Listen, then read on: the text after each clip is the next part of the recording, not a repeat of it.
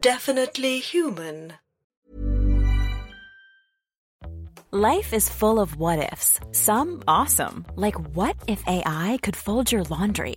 And some, well, less awesome, like what if you have unexpected medical costs?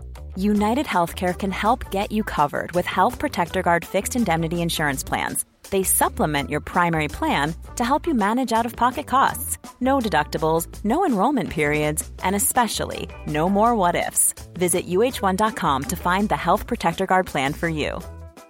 Hiring for your small business? If you're not looking for professionals on LinkedIn, you're looking in the wrong place. That's like looking for your car keys in a fish tank.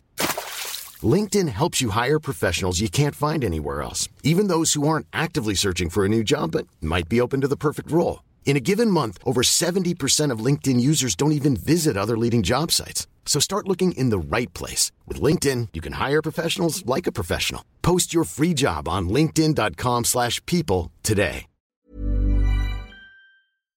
It is the spring of 1929, and below the frozen wilderness of Antarctica, 5 relentless travelers doggedly make their way along ancient and forgotten tunnels towards what is surely their final destination. Their mission is clear. They must find a way to defeat Angela Gresley and put an end to her evil cult. Should they fail in this endeavor, the world will be forfeit. Despite all of the horrors they have endured over the past decade, our heroes remain cautiously optimistic that in the end, light will somehow triumph over the darkness. But they know nothing of true darkness and cannot begin to comprehend the deep, squirming terror that waits for them in the infinite bad.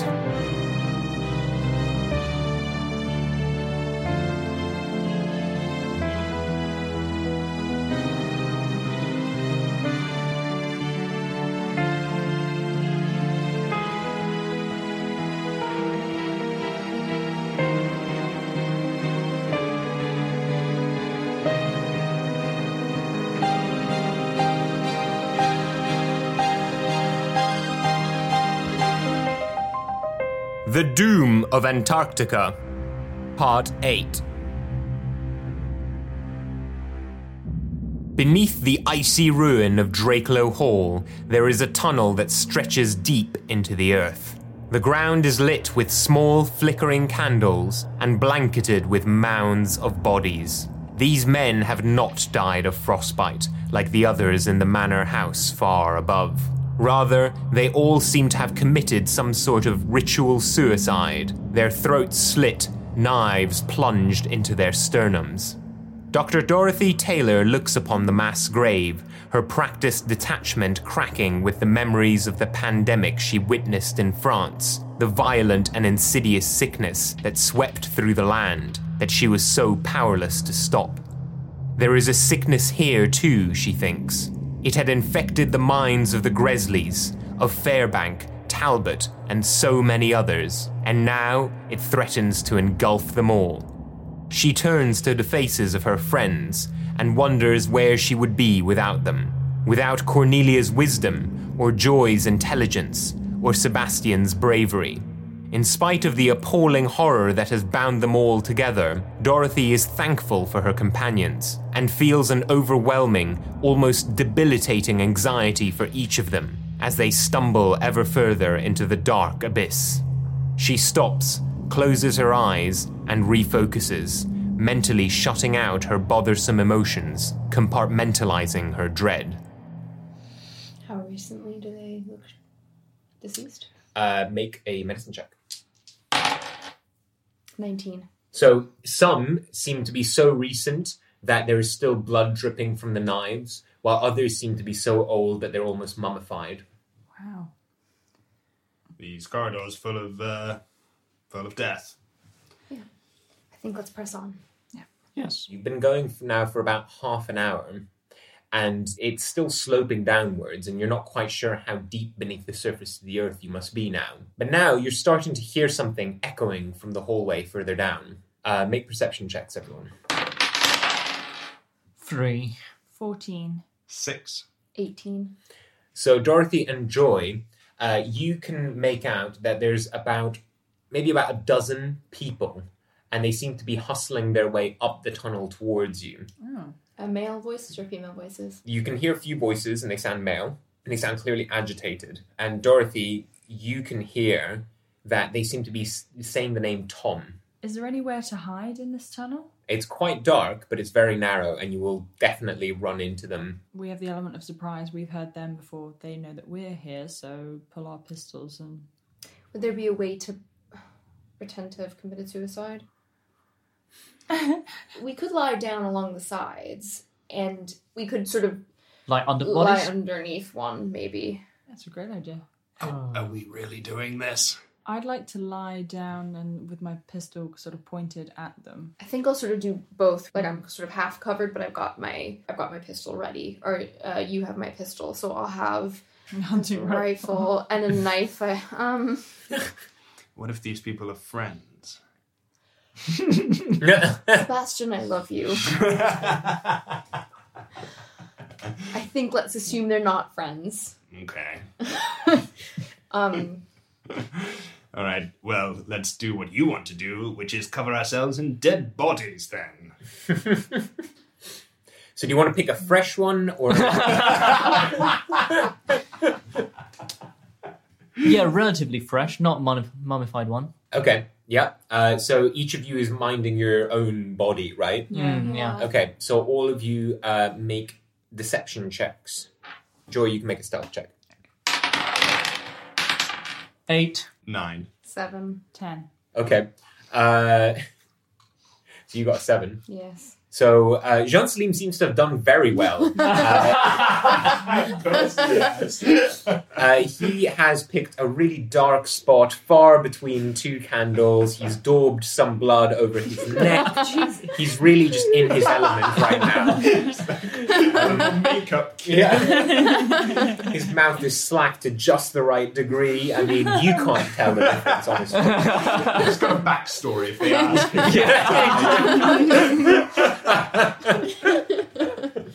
So as the party of people comes up the hallway, you can start to make out the things that they're saying more clearly. The man in the front is saying, "Find Tom. The time has almost come. Angela is ready, and Tom must bear witness." They keep bustling up, and you can see out of your half-open eyes in the dim murk of the tunnel that they are all bearing weapons. Some pistols, some knives, but all seem armed. All of them seem very, very preoccupied, though, so they're going to roll at disadvantage to see if they notice you. Okay, Dorothy. One of them, at the end of the party, stops, and the others have gone on without him. But he stops. He seems a little bit younger. He almost seems like a teenager, a little bit gangly. And he looks around for a moment, and he doesn't quite know what he's looking out for, but something has struck him as being amiss. And he's looking around more closely now. If you wanted to ambush him and take a shot now, this would be the time to do it. Is he standing close to any of us? He is standing basically right next to Dorothy. Do you I have think a you've knife? got a knife in, because they'll hear a shot. Yeah. Knife his ankle. His, No, he'll cry out, knife his throat. I think I need to slit his throat. Can I get behind him and, without knives... And snap his neck. Or something, wrestle him to the ground. You made a neck-snapping motion. Yes. I mean, are you that... I thought Dorothy was the only one that was close to him. Sebastian would have to make a stealth check, and then if he succeeds, he'd make an attack check at advantage because he'd be ambushing this man. Whereas Dorothy is at his feet, she'd only need to make one attack check, but it would be at disadvantage because you'd need to literally just spring up and try to slit his throat, and it'd be quite Okay. an ambitious attack. So Okay. I works. say we go with I Sebastian. think Sebastian. And if that doesn't work, then you spring up. Yeah. And if that Yeah. doesn't work, then Cornelia comes in. All right. 11? yep, he doesn't realize that you've kind of this huge shadow emerges over the back of this teenage man. Go for it, Sebastian. Just say... Bad luck. 14. With one quick jerking motion, you hear just the final sound this young man makes is just a strangled, and then his neck snaps and he falls to the ground like a sack of potatoes.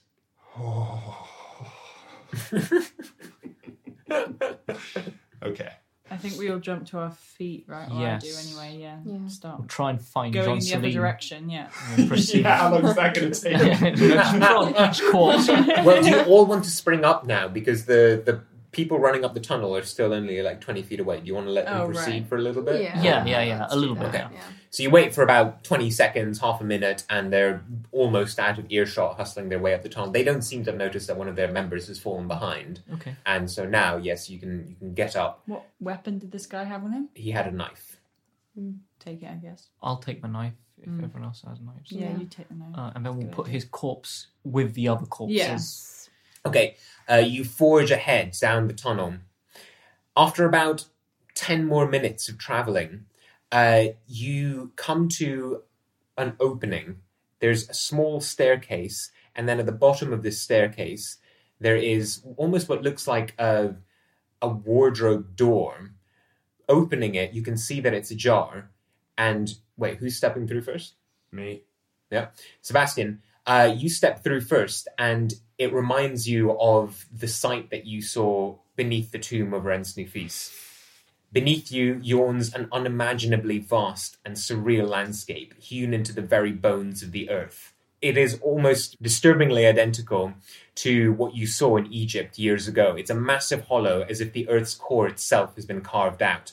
Except below you now, you recognize all the strange stalagmites and structures that you saw those years ago teeming with pale anthropoids. You see now that they are monoliths. The light that shines down onto them as you look upwards has been created by what looks like the ice of the Antarctic shelf itself has fallen away. And you can see that the moonlight is streaming into this just enormous cavern. And through that moonlight, you can see that there are millions of these monoliths, a frighteningly interminable expanse pulsing with horrible, ravenous energy. The ledge that you are on seems to lead to a delicate, spindly platform suspended by the merest of arches above this vast chasm. And on the platform, maybe 150 feet away, stands Angela Gresley. Oh. Make wisdom checks, everyone. 10. 7. 4. 18. Okay. So, Sebastian, you've seen this before. You only gain 20 dread. The rest of you gain 50 dread. So I'm on 95 dread. Yeah, what's Me too. everyone else? 80. 100. Oh, Okay. Wow. So it's just Angela Mhm. on that platform alone. Alone. Anything else with her? You can see on the platform that there seems to be a large altar. And on the altar must be about 100 chalices, vessels, cups, mugs even, goblets. There's just various drinking vessels all arrayed on this altar. I'm going to do an occult check. Go for it. On the situation. 19.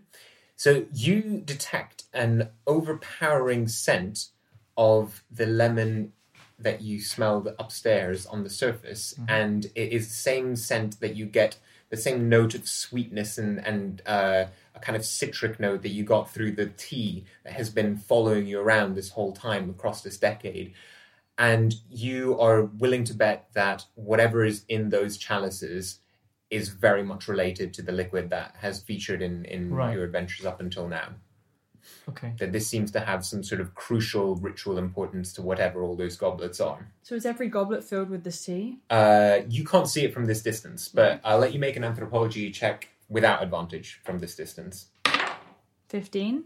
So, Joy, already from about 150 feet away, you can tell that these goblets are from a multitude of different cultures, different historical periods. Some seem Neolithic almost, just stones with dips in them, while others seem more ornate, Western, Eastern. There seems to be a variety of different cultures represented here. Okay.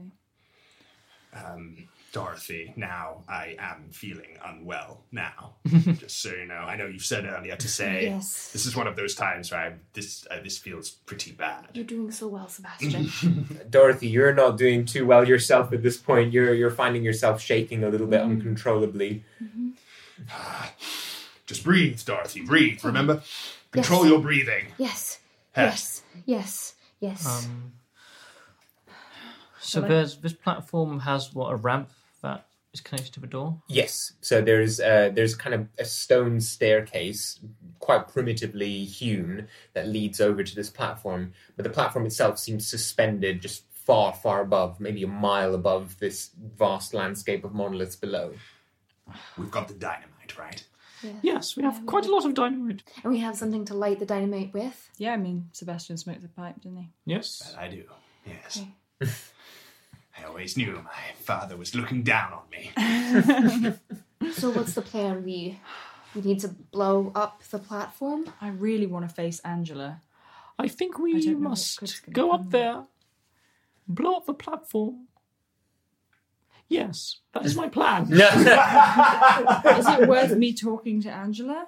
But we can't kill Angela in the explosion, otherwise she'll just be reborn again somewhere else. Yes. Didn't Tom tell us something like if we fed her to the thing? Is that if we can somehow stealthily push her into the abyss, would that defeat her? We could trap her here. We could trap her here. Trap you. Yes. That's what we should do. I mean, I definitely want to confront her after she made me drink the stuff and, tried to turn me into one of those things. Make perception checks, everyone, now at this point. No. 10. 2. 12. So, Sebastian and Dorothy, you have noticed that there is some pale thing is climbing up an incredibly long stalagmite that seems to reach almost all the way up to this platform. One of them, you can see thousands, hundreds of thousands of teeming far below, such that they almost look like an amorphous whitish mass. But one of them has begun crawling up the stalagmite towards Angela Gresley. And you can see that Angela Gresley has picked up one of the chalices and is drinking deeply from it. It seems like Joy is pretty set on confronting Angela. Personally, not a priority for me, but I would go with you. I don't want to let my emotions get the better of me, but I just feel like I can't not confront this woman. What do you guys think? If there's a way of doing it without confronting her, I think that would be safer. I think you should perhaps hold on to some dynamite. I'll go with Joy to protect her. Jean-Celine can have a dynamite, you can have some dynamite. It'll be a dynamite party. I'm going to see Angela. Okay. Okay, then I'll stay back with Jean-Celine then. All right. Okay, at this point I'm already forcing my way out of the door and walking across the bridge. Be safe, Joy. Okay? Yep. You too, Dorothy. Good luck, everyone. So, Joy, Sebastian, and Cornelia are all walking across the bridge. Dorothy, you stay behind with Jean-Celine. I'm so scared for you guys right now. You watch, Dorothy, as the three of them, this young woman now, this old lady, and this vast gorilla of a man, make their way over this spindly, thin bridge that almost seems like a gossamer thread suspended in this vast space of a cavern. You make your way towards the platform unmolested, and you can see now that this pale anthropoid creature is staring at Angela with these thick, deeply black eyes. Angela now turns and sees the three of you walking. There's no place to hide. There's no cover. You're completely out in the open. And she sees you first, Joy, and she says, "Hello again, my dear." Angela, you bitch! So we meet again. Indeed. It warms my heart to see you. You've come just in time. We've come to spoil your plans. Why would you do that? After everything you've seen, after everything you've felt. It sickens me what I've felt and seen, Angela. We've all worked very hard. We've proven ourselves. We've done all of this. I know that you have suffered greatly, Joy. Every time I am reborn, it is unimaginable pain. And even the merest hint of that, I would not It pains my heart to know that you went through that, my daughter. Why do you keep... Wait, what? What?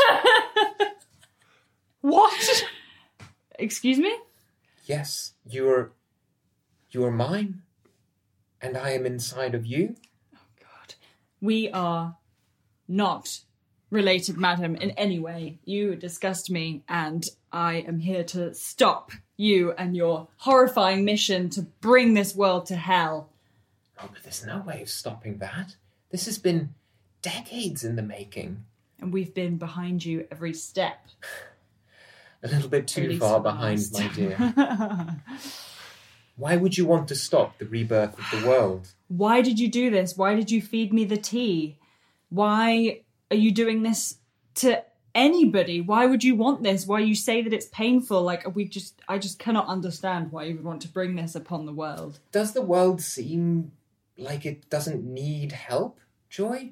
Have you not read any of the holy texts throughout history? I have watched your progress. You're a student of anthropology. Every myth of man ends with a cycle, with a rebirth. And we have spent decades proving that we are ready. She turns now and sweeps her hand towards this vast expanse of teeming anthropoids and towards this single anthropoid creature, this pale, almost human thing that clings to the stalagmite and watches this scene unfold and says, we have done all of this to prove that we are ready to receive them on the surface of the world and let this world finally be reborn. You're ready for that too. No, I'm not ready. What are these creatures? Where have they come from? They have always been here. So why haven't they taken the world for themselves before? They're waiting for my sign. For your sign. You're a bit full of yourself, I think. And who are you, Angela? Yes. I am the final emissary, and she sweeps towards the hundreds of chalices, and now you can see them much more closely. Joy, make a perception check. 15. You can see that etched on many of these chalices, many of them you can't recognize the inscription or the writing on them, but on almost all of them that you can recognize are various instances and variations of the phrase, not yet, or it is not time, or no, or something along those lines. Okay. But you notice that the chalice that Angela is holding and that she has been imbibing from deeply does not say that. There is no writing on it yet. And she says, everyone who has been here throughout the span of history has said that it is not yet time, but now it is, Joy. And how do you know that it is time? It's a matter of faith in the end, isn't it, my dear? She says, this tea, this is my final sacrament that I may speak to our forefathers and our children and all that came before and came after. I want to grab the cup. Okay. Okay, make a dexterity check. 11? Yeah, what do you want to do? Do you want to grab it from her, or...? Yeah, I want to grab it and just throw it into the abyss. Okay, you step forward, and she honestly wasn't expecting that at all. I wasn't expecting that. You snatch it from her, and in one fluid motion, you jerk it and throw it over the edge, and all of you, and you, Dorothy, and Jean-Celine, from 150 feet away, watch with your mouths agape as you can see this ornate golden goblet just flying forlornly through this vast expanse, and you can't even hear it clatter. It lands so far down below. And I just stare at her. Angela looks at you and looks down at where the goblet was thrown and says, "You're a stupid child." But you are too late. I have already drunk, and She turns towards the anthropoid figure, and she begins making these guttural sounds from her mouth, and they sound like no human speech, even though they're issuing from these strange palpitations that you can see happening on her throat, almost as if knuckles are pressing against the corners of her throat and making these strange, strangled noises emerge from her vocal cords. And the creature replies in kind. What would you like to do? They seem to be conversing. So I guess I watch. I go to get my knife out and Oh, okay. I like grab you then and like, Yes. Joy, this is not the way. have you got your answers? This is all nonsense to me. Clearly, this is just Satanism, and that creature is a devil, and we need to get out of here. Okay, I don't feel like I'll ever have my answers, no matter how much she tells us. How's it going with the dynamite? Well, Dorothy's no demolition expert, but yeah, it's all laid. Dorothy's really losing it a little bit because the idea that she might have to blow up the doorway with you guys on the other side of it is, I mean, she's losing it a little bit. Okay, so you notice now that Angela seems to be raising her voice towards this anthropoid thing that seems to be gurgling back at her. And she's occasionally looking back at the three of you and gesturing towards the three of you in what seems like a stressed out tone. You're not really sure, but the conversation doesn't seem to be going the way that she expected it to. Mm-hmm. What, in our favor, or like she's telling them to... You're not sure. Well, Miss Gresley, it's been lovely as always. Dorothy, how's it going with that dynamite? It's ready! Shall we? Angela turns around at this point, and you can see that she's holding a very slender pistol, a very slender and short pistol in her hands. Her hand is shaking, and she points it at you, Sebastian. Joy, Mrs. Cavendish. Let's run. Okay, we run for the doorway. Okay, she's going to take a shot. Even if, I mean, you've been shot before, just let run. You've been shot before. But I'm hoping that if she's pointing it at me, and she's not pointing it at you, right? I'm backing away slightly slower, like allowing those two to run ahead of me, I guess. Yeah, you could just be like... I'll have my hands up. Yeah, you put your hands up, Sebastian, and a shot rings out and goes straight into your chest. Oh, You take 6 points of damage. Okay. That's fine. Okay. That's not great, but that's okay. What is he on right now? I'm on 5. Oh. What? Oh. Sebastian blinks and glances down at the smoking bullet hole in his chest. A moment later, his coat is stained and soaked with blood. His hands are still half raised in a futile gesture of peace, and he turns somewhat awkwardly to face his companions. Dorothy, Cornelia, and Joy are looking back at him, bewildered, wondering why he isn't running. It would seem that this is one of those rare occasions when he knows something they do not. He is dying. Sebastian opens his mouth, hoping to offer some words of reassurance or comfort to his friends, but closes it again when he realizes he can't think of anything to say. And then he falls to the ground and lies still. Far below, in the vast, moonlit expanse of the chasm, the pale denizens of the deep squirm and pulse and rise.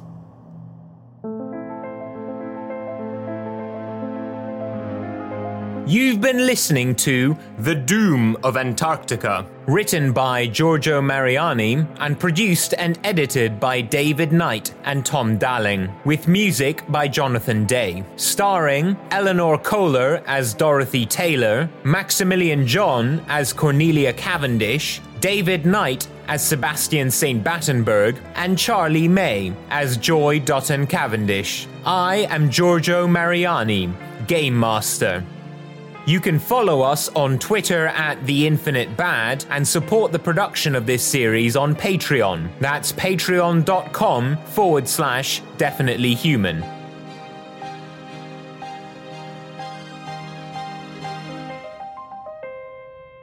The Infinite Bad is a Definitely Human production.